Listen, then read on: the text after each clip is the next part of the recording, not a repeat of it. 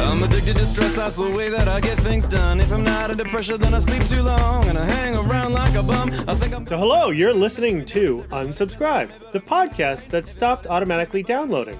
I'm Matt. Name withheld, and I'm Peter Griffin. Not that one. So, what are we going to talk about today in Here Now the News? Here now the news.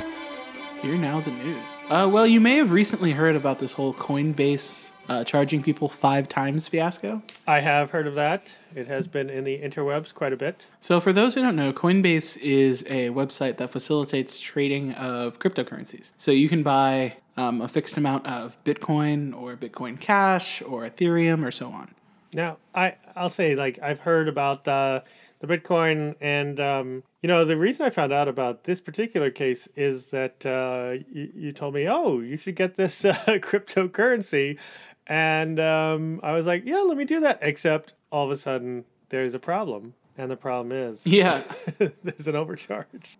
So full disclosure, I'm one of those idiots who invests in cryptocurrency. I don't recommend anyone else does so, except for Peter. I recommend he does. Well, I will be one of those idiots soon.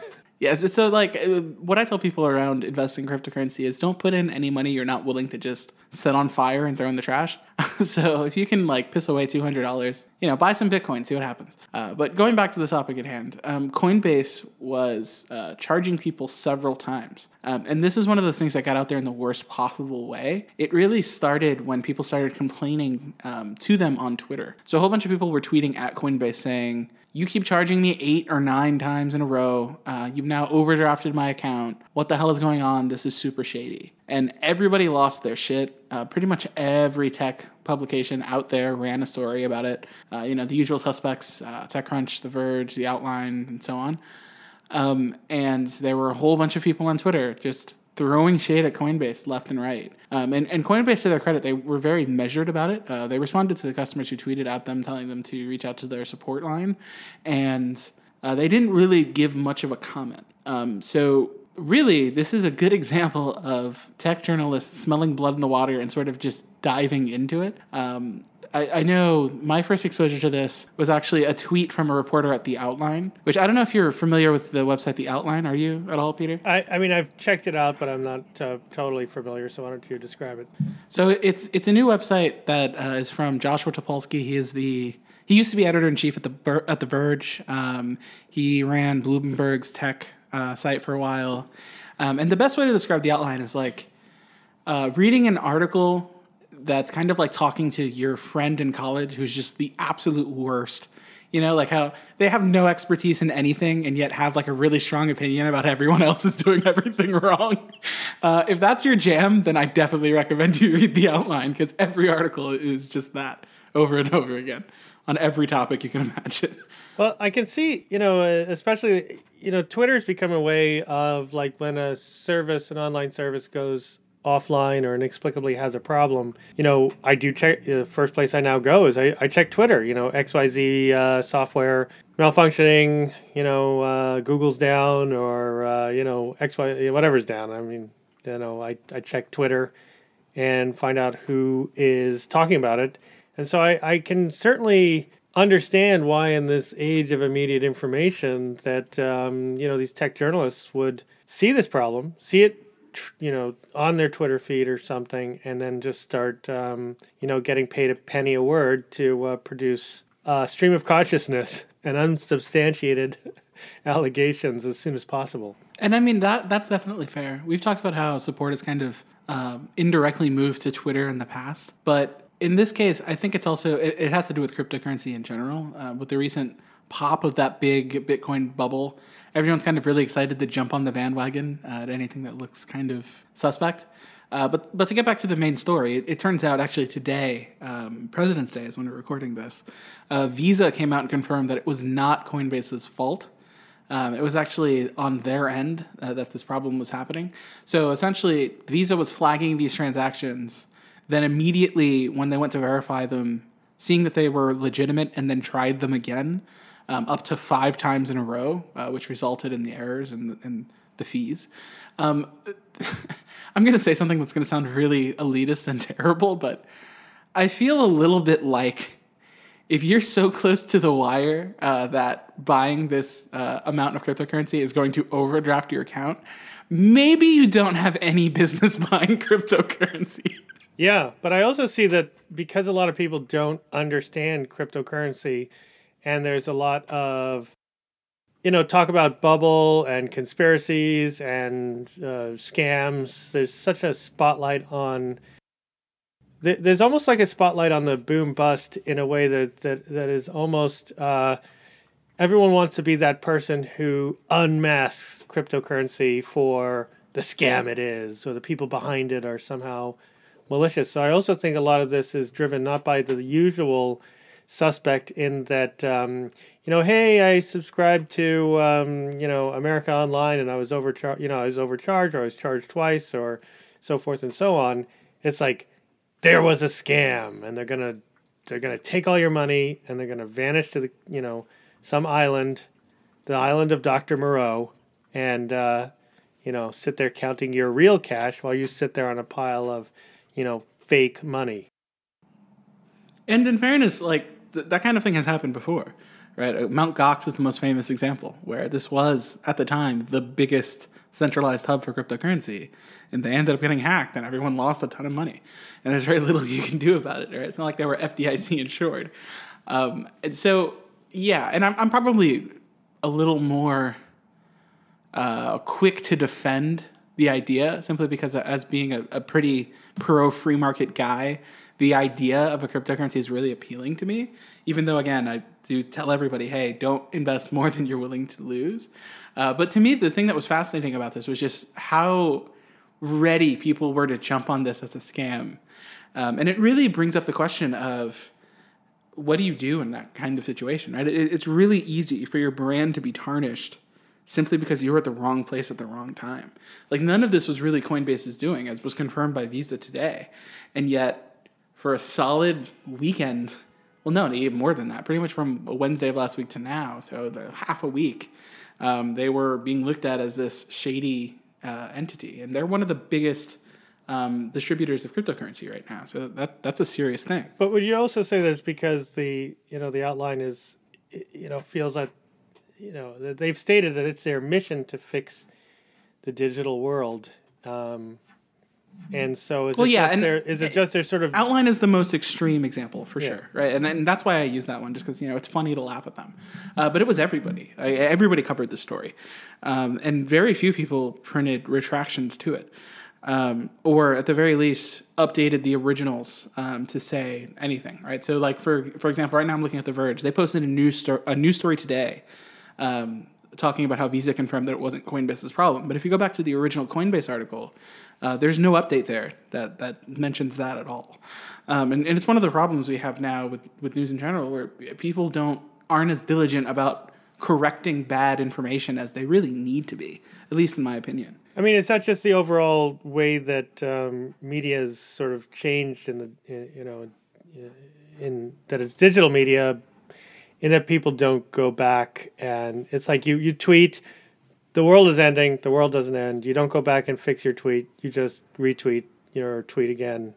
You just keep moving forward, building new dead links. I mean, that's a problem, because it makes, when you research something, you're coming up with so many things that were not updated, but that might just be the dint of, how many retractions are necessary in regular, non-cryptocurrency media stories.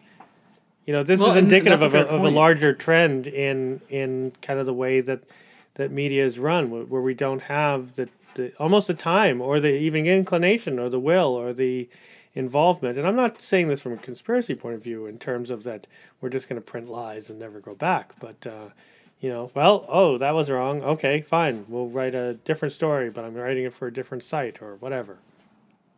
Yeah, no, absolutely. And I think this is compounded by social media, where you share that first article and maybe you yourself see that retraction, but you're not going to share that retraction, right? So all the people who just saw what you posted and are now running with it aren't going to see the next article where it was like, oh, yeah, actually, this wasn't Coinbase's fault. And the reason why I think this is an example worth examining is that people are directly financially impacted by that. With some stories, it's like, oh, well, It's unfortunate that the wider information wasn't out there, but general normal people aren't really impacted. Whereas you look at the number of transactions on Coinbase, it's crazy. There's a ton of people who were directly financially impacted by this news. And it turns out Coinbase didn't really do anything wrong here. Yeah, right. So then should this, all the anger and so forth be directed towards Visa? Well, that shouldn't be anything new, Yeah, right? Visa fucks up every 4 minutes. But I also, it does raise some important questions about the, you know, when you're working with something that's has a high volatility, and as we know, you know, a lot of these cryptocurrencies, they bump up and down, and I think people are still wrapping their minds around them in terms of, you know, what these instruments are, and that might also lead into it. But I do stand by that this is also you know, kind of indicative of where reporting is in general. It's better to share that, you know, the sky is falling, you know, tweet or sky is falling post on your social media than it is a retraction. Retractions are not sexy. That's true, and it's one of the major problems with social media sharing. I mean, as of right now, there's a lot in the news about Russia meddling with the elections and these troll farms whose sole job it was to spread misinformation on social media. But I think even if those organizations with that express purpose didn't exist, the way in which we share news and the way in which we consume news is really a bad thing for the truth. If you get most of your news from social media, then chances are you're ill-informed. I feel comfortable saying that pretty much across the board. If your friend sends you a link to an article or you see a family member sharing something, before you share it with anyone else, you should at least do a Google search, do a little bit of your own research, because the amount of misinformation that's out there right now is kind of disgusting. Yeah, and you know, I don't have the exact episode. If I'd done my due diligence, I would have this lined up. But I know that, you know, on the media, you know, NPR show, it's also streamed as a podcast. They did have a story on retractions, because even with your quote unquote traditional media sources, and I'm talking about, you know, the New York Times, Washington Post type of, and I'm not specifically saying offline, it's online, offline, whatever, that often retractions are buried, and not by dint of some, not by dint of some conspiracy, but by just there's something that you put on a different page. You're not going to give it onto page 1. We got it wrong, you know. Right, it's the whole it bleeds leads thing. Got it. So something else is bleeding, so that's what's leading. When really it was a newspaper who's bleeding right now because they got something wrong. Yeah. And we sweep that part under the rug. Well, especially these, you know, quote unquote, you know, the journalists, and I don't use that the quotes in a pejorative sense. I mean the folks who are very reaction based on, you know, on Twitter, having those followers. They're often not signed to any one source. I mean, folks who write for one entity are probably writing for 5 others, 3 of which you've heard of, 2 of which are obscure. And so therefore they're just about that volume, you know, and then going back and, you know, there's no one single editor who is managing that particular, you know, reporter's work. Yeah, that's definitely true. So is this a strong buy for cryptocurrency, especially the one that you own, that if other people buy it, it'll...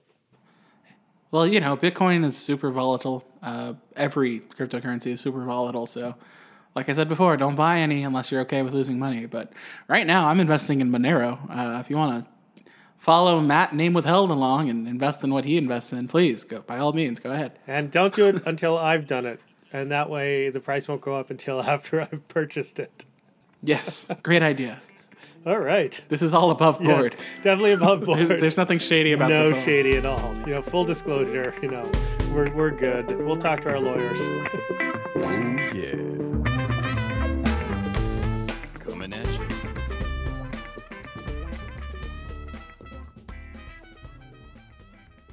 Do you want to make more money? Of course we all do. Do you wish your every online action was judged? I love when online actions impact my life disproportionately. Well, you should join Sesame Credit. What is Sesame Credit? Did you see episode 1, season 3 of Black Mirror? No. Watch it. You should really watch it. Approximately 10 hours later. That sounds awful. On a long enough timeline, everyone will eventually use it. Sesame Credit, the dystopian future none of us asked for, but we all deserve. This podcast, definitely not brought to you by Sesame Credit. I never get the donut. I just have the cup of coffee. And when I get to work, I like to have a Hello, cup of coffee. your Just call like cannot be coffee, taken just at the like moment, coffee. so please leave your message after the tone. All right. Well, speaking of above board, I think that takes us to our next segment, which I think you have a thing or two to say about people enrolling you in promotional emails, Peter. Oh, yes. I have noticed this of late in that, as you know, I travel around quite a bit. And in doing so, I purchase many things, some of which are personal expenses. It might be a cup of coffee. It might be that I rent a kayak in Houston. And I've noticed that these minor transactions, and I specifically am going to I'm going to lead with the cup of coffee. I purchased a cup of coffee in the design district of Fort Lauderdale about 2 months ago. And the reason that this is so memorable is that when I purchased that cup of coffee, I must have somehow given them my email to give me a receipt, which seems to make sense. Hey, do you want that receipt emailed to you? Do you want to print it out? Do you want me to do it in long form? And I must have said, all right, just email it, and just rattled off my email address. And upon doing so, yes, I did get the receipt, and then I get, hey, we've got a singer-songwriter coming in on Thursday. And now I'm located in New York. This is down in Fort Lauderdale. And this is the same as other transactions that I've made that I think are pretty minor. I might have been in Houston, rented a kayak or bicycle for 3 hours.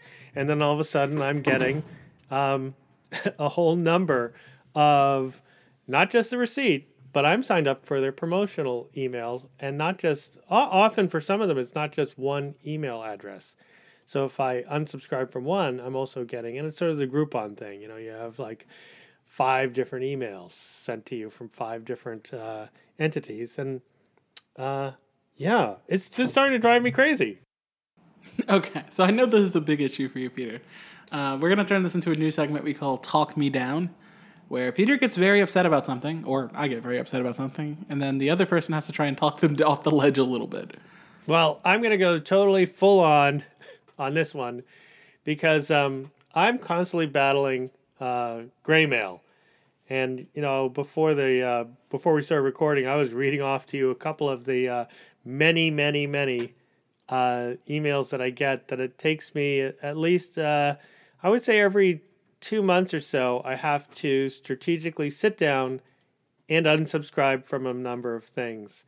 And what I've been noticing is this pattern of that it's not just the, maybe I gave a donation to an organization, or maybe I, purchased something from Amazon. I'm talking about now everyone's on it, where the cafe in my neighborhood now sends me updates. The cafe in Fort Lauderdale, in Miami, I'm getting multiple cafe. I know every singer-songwriter that's going to sit on a bar stool between here and Florida.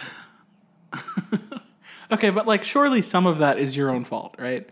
They flip the tablet towards you, you sign the little thing, and then you put in your email for the receipt, and there has to be a checkbox somewhere on that tablet that you're not seeing. It must right? be, but at the same time, I did go to a greeting card company, not Hallmark, so greeting card company, to get a Valentine's Day card. And so this card is about $2.98 or whatever it was. And the cashier was like, do you have an email address on file? Have you been here before? Oh yeah, I've been here before. Just a friendly transaction with, the person who's ringing me up. I said, yeah, I've been here before. Oh, do you have an email address on file? And I'm like, oh, it could be. And I give my email address. Oh, we could email you a receipt. Okay. And I am just inundated based on that $2.25 or 95-cent purchase. I've now implicitly given my permission to this entity to give me not just my receipt, but to let me know every time, chalky tasting chocolates are 50% off. But that sounds like you kind of opted in there, right? Like when she asked you, oh, do you have an email on file? You could have easily just told her to fuck off, right? Like you didn't have to give her an email. So your advice is to fuck off? No, my advice is to tell the nice lady in the Hallmark store to fuck off because you don't want to give her your email address. Hey, now that you've rented a kayak, can you give an email address because we need to give you this, this liability thing? Oh, sure, fuck off. I'm sure that if you're actually renting something and there's a liability document, they print it out so you can sign it. Yeah, I'm just going that you're saying it's user error, and I know in our line of work that user error it's always user error. It's almost always user error, but I think there's something duplicitous going on, that it's just harvesting these emails that I believe that they're not just benefiting from by spamming you with this lattes or latte sundaes or something. For all I know, they're bundling this and selling it. I did, and I did. I don't know whether we mentioned this in a previous episode, but I know we were talking before we started recording about the Unenroll Me as an alternative to totally unsubscribing and the issues with that, which is a whole other set of a whole other discussion. But that they were benefiting from even you unenrolling by bundling your information and then selling it.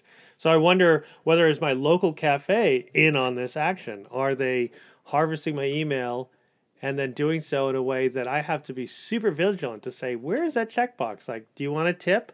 $1, $2? No, thanks. And maybe on the lower right-hand side, there's, 9-point font with a tiny little box, and I have to check it with my big fat finger. Should the user be responsible for defending their inbox? Well, okay, two things about that. One, you could always just press the button that says print a receipt or no receipt, right? Like all of these systems do have that option. What if I need a receipt? Then hit the print the receipt option. I'm terrible with printing receipts. I put them in my back pocket and then I stuff them in an envelope and then they sit there. You know so that. Then maybe the cost. That's true. You know that. So maybe the cost of the convenience of an email receipt is that you get enrolled in these emails. But the other part of it is I don't think there's some grand conspiracy where every coffee shop across the nation is also in the business of selling email addresses. Right? I mean, I agree. It's not just the coffee shops. It's the ski resorts. It's the kayak companies. It's the bike rentals. It's First Fleet Concerts. I don't even know who those people are. I'm calling out people by name. I went to an event at the Brooklyn Historical Society. I didn't even pay for the ticket. It was a free ticket given to me by my sister. I'm inexplicably getting a million emails from them, and it's like I swat them away. I'm like, unsubscribe. And you get it like I was saying, here's an email from Beaver Creek. I went there like a year ago, once. Somehow, right? Yeah, but it's then up to me to. So I know, I did go skiing like a year ago, and I bought a pass, and it was a 4-mountain pass, and I went to 4 mountains, and now I'm getting 4 different emails from 4 different mountains, including on top of the email from the company that sold me the pass. So in this way, it's sort of it seems that there are these deep links that are out there where, if you sign up for one service, do you necessarily deserve to get, more emails from other agencies and entities? Well, and yeah, cross-promotion is definitely a thing. But I think in most cases, this is just examples of you didn't find the checkbox, you didn't uncheck it, and the simplest solution is normally the right one, right? Where it's like, okay, well, because now so many different businesses use these similar services like Square or like Revel or like whatever else, where it's based on a tablet and it's very simple for you to type in your email, you're ending up on a whole bunch of these individual mailing lists, partially because, you just go out there and you do all these different things and you live your best life. I don't necessarily think it's a conspiracy. And yeah, cross-promotion is definitely a thing, but for things like concert venues, yeah, you're probably going to get some emails from other related services, but I don't necessarily think the coffee shop in Fort Lauderdale is part of this ring that's all about selling your information to other gray mail providers. Well, I did come up with a solution that I think is anyway, I find it amusing, is that I created an email specifically for those interactions. So when someone says, at the card shop, hey, do you have an email? And I'm going to give out this email. Everyone should use it. It's aol.hotmail.yahoo.att@gmail.com. So rather than just telling her, no, sorry, I don't have an email that on file, you would rather say, oh, yes, my email is aol.yahoo.hotmail.att@gmail.com. No, Like, that is an easier interaction for you than just saying, no, sorry, I don't have an email. I might need the receipt. And it's aol.hotmail.yahoo.att@gmail.com. Oh, good. I'm sorry. I don't want to get those mixed up. I want you to spam someone unnecessarily. And you're now signed up for Catfax. I am definitely signed up for Catfax. I'm battling my cat right now to keep her off of Mrs. Chompers. Which brings me to something that everyone who's listening, and by that, I mean the one person who's listening, is you should hit us up with your stories about email malfeasance and receipts gone wrong at unsubscribethepod@gmail.com, since we definitely love to hear from you. And, don't sign us up for Catfax. We will definitely unsubscribe. We're definitely already signed up for Catfax, too. That's already a thing. It's already a thing. But please send us an email. It doesn't have to be about nonsense. It could be about something useful as well. That makes me nervous. Everybody's out to get me, but I feel alright. Everybody's out to get me, but I feel alright. Everybody's out to get me, but I feel alright. Do you want to make more money? Of course we all do. Do you find the Amazon Echo too useful? Are you kept awake at night with fears of the robot apocalypse? Thankfully, some robotics engineers in India came up with the perfect solution in Jibo. Jibo is a home robot with the intelligence of a mid-90s flip phone and voice recognition so bad, you'll never worry about a robot taking your job again.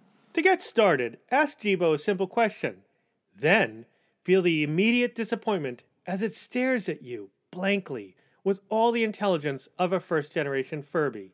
Then feel the creeping, cold realization that you spent $900 on this literal piece of garbage. Jibo. This is why millennials will never be able to retire. If I'm not under pressure, then I sleep too long and I hang around like a bum. I think I'm going nowhere and that makes me nervous. Everybody's out to get me, but I feel alright. Everybody's out to get me, but I feel alright. Everybody's out to get me, but I feel alright.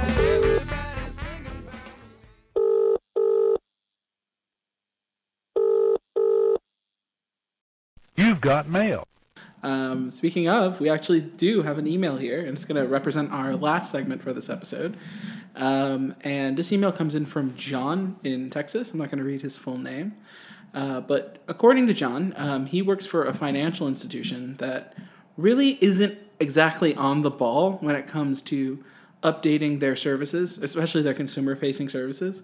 In particular, it seems like they have a couple of different apps that they've either let fall into disuse, and now they don't work on a whole bunch of different devices, or have since been merged into other apps. And he has a lot of frustrated customers that he's trying to support, and is wondering if we have any tips on how to best handle situations like this. Are you talking about Bank of America? I did not say Bank of America. SunTrust? I'm I'm going to keep guessing, and then I want you to say yes to. Like, don't say yes. Let's not dox the 4 people who email us. Okay, fair enough. So I actually have a couple of tips for this. I have some experience in this area. One of the first things that's really important and that's a little bit awkward or a little bit uncomfortable is really having a clear idea of the direction of that project. And what I mean by that is if you were someone who is lower down the line, like it seems like John is, he works as a support rep, it means having a conversation with your manager and making sure that they understand that it's important to you to know what's going on with the roadmap of the product that you are supporting. If something is being discontinued, you deserve to know about that. If there's plans for it that aren't widely known yet, you should ask. A lot of times things are withheld from the larger organization, not because it's some great secret, but rather just because the information hasn't been distributed because no one asked or no one is interested. And knowing what it is you're supporting is super important to providing worthwhile answers to customers.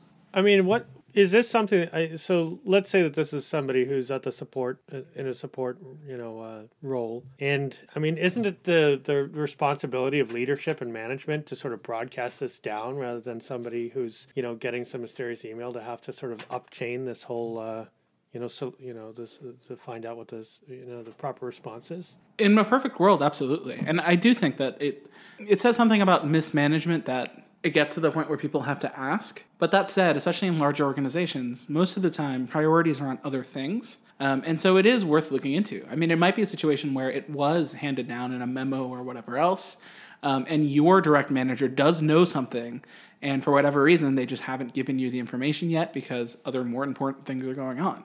At the very least, it's worth a conversation, and that has to be sort of point A before you move on to anything else.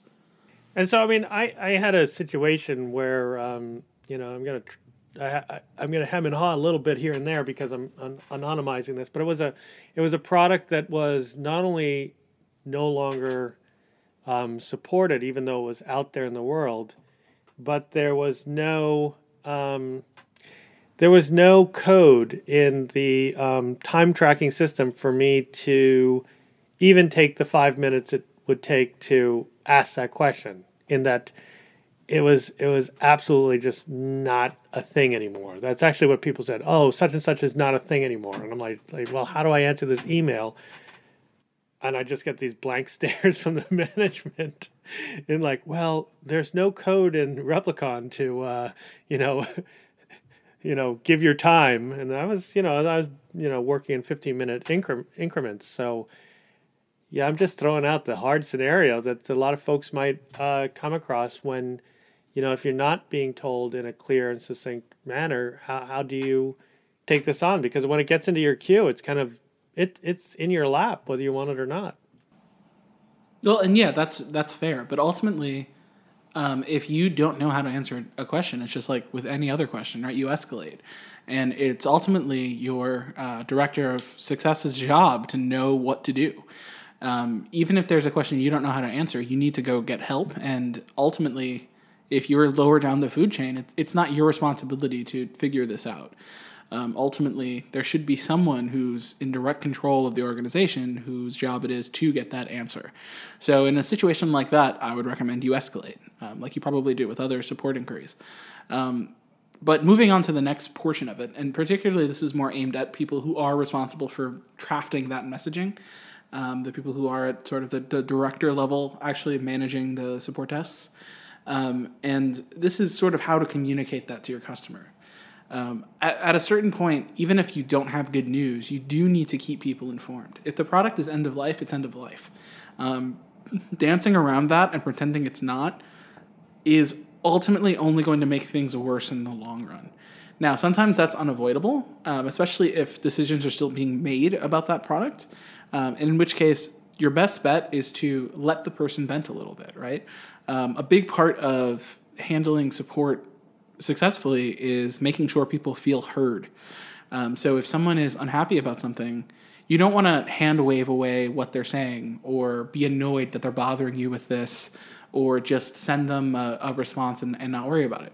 Right? You really want to let them say their piece because who knows, maybe something they're saying will be of value and that's something you can communicate up the chain and it will actually impact the development of the product. It's rare that happens, but it certainly can happen.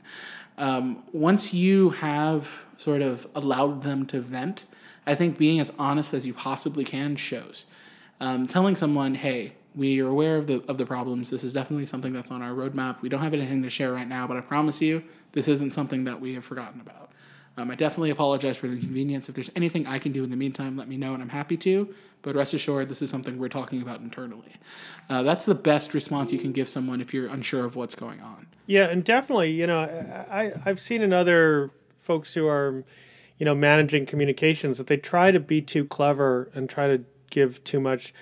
folks think that they are working for a political office, and I think try to engage in too much doublespeak, and most of us are just not good at that. So honesty is, like you said, be as honest as possible. You're not going to throw your organization or company under the bus, but we need to just say, as close as possible to, the truth is always easier than trying to quote unquote craft a message to the point where you wind up just saying a lot of gobbledygook, and then someone puts your company on blast on Twitter.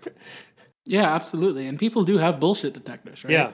I think people's bullshit detectors have gotten better. I mean, I know that we have a lot more quote-unquote fake news and, bad journalism, and we've been talking about kind of like it's going to be an ongoing thing, not just a single episode, but where, things are not pointed out, you can't find the button to click or what have you to unsubscribe, but that I think that people have become more savvy as users, as consumers, even folks who don't necessarily understand the underlying technology that may lead to something not being supported.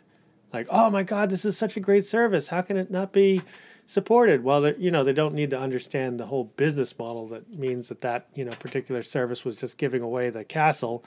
But certainly I try to be frank in my communications without, I'm a terrible liar. I'm terrible at it. I just shouldn't write that kind of copy.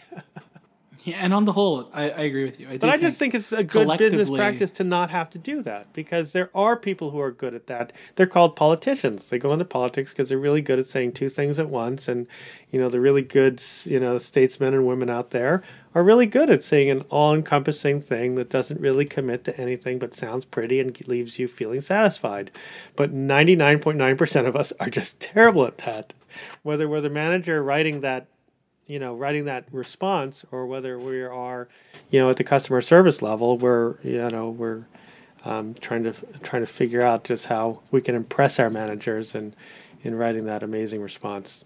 Yeah, absolutely. And what I always like to say is save the schmaltzy marketing copy for the automated marketing emails and just be earnest and empower your support people, if you're a manager, to talk a little bit. Have a real conversation with someone, because they're going to walk away feeling better about it, even if you don't ultimately have a great solution for them. Yeah, definitely. All right. So hopefully that helps you out, John. Please reach out to us again if you have any additional questions or follow-up.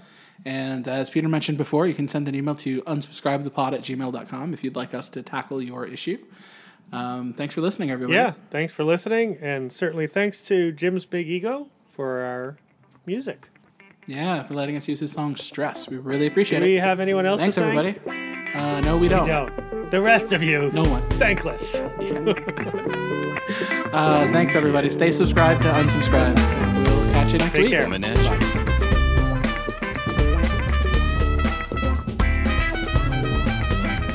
I'm addicted to stress, that's the way that I get things done. If I'm not under pressure, then I sleep too long.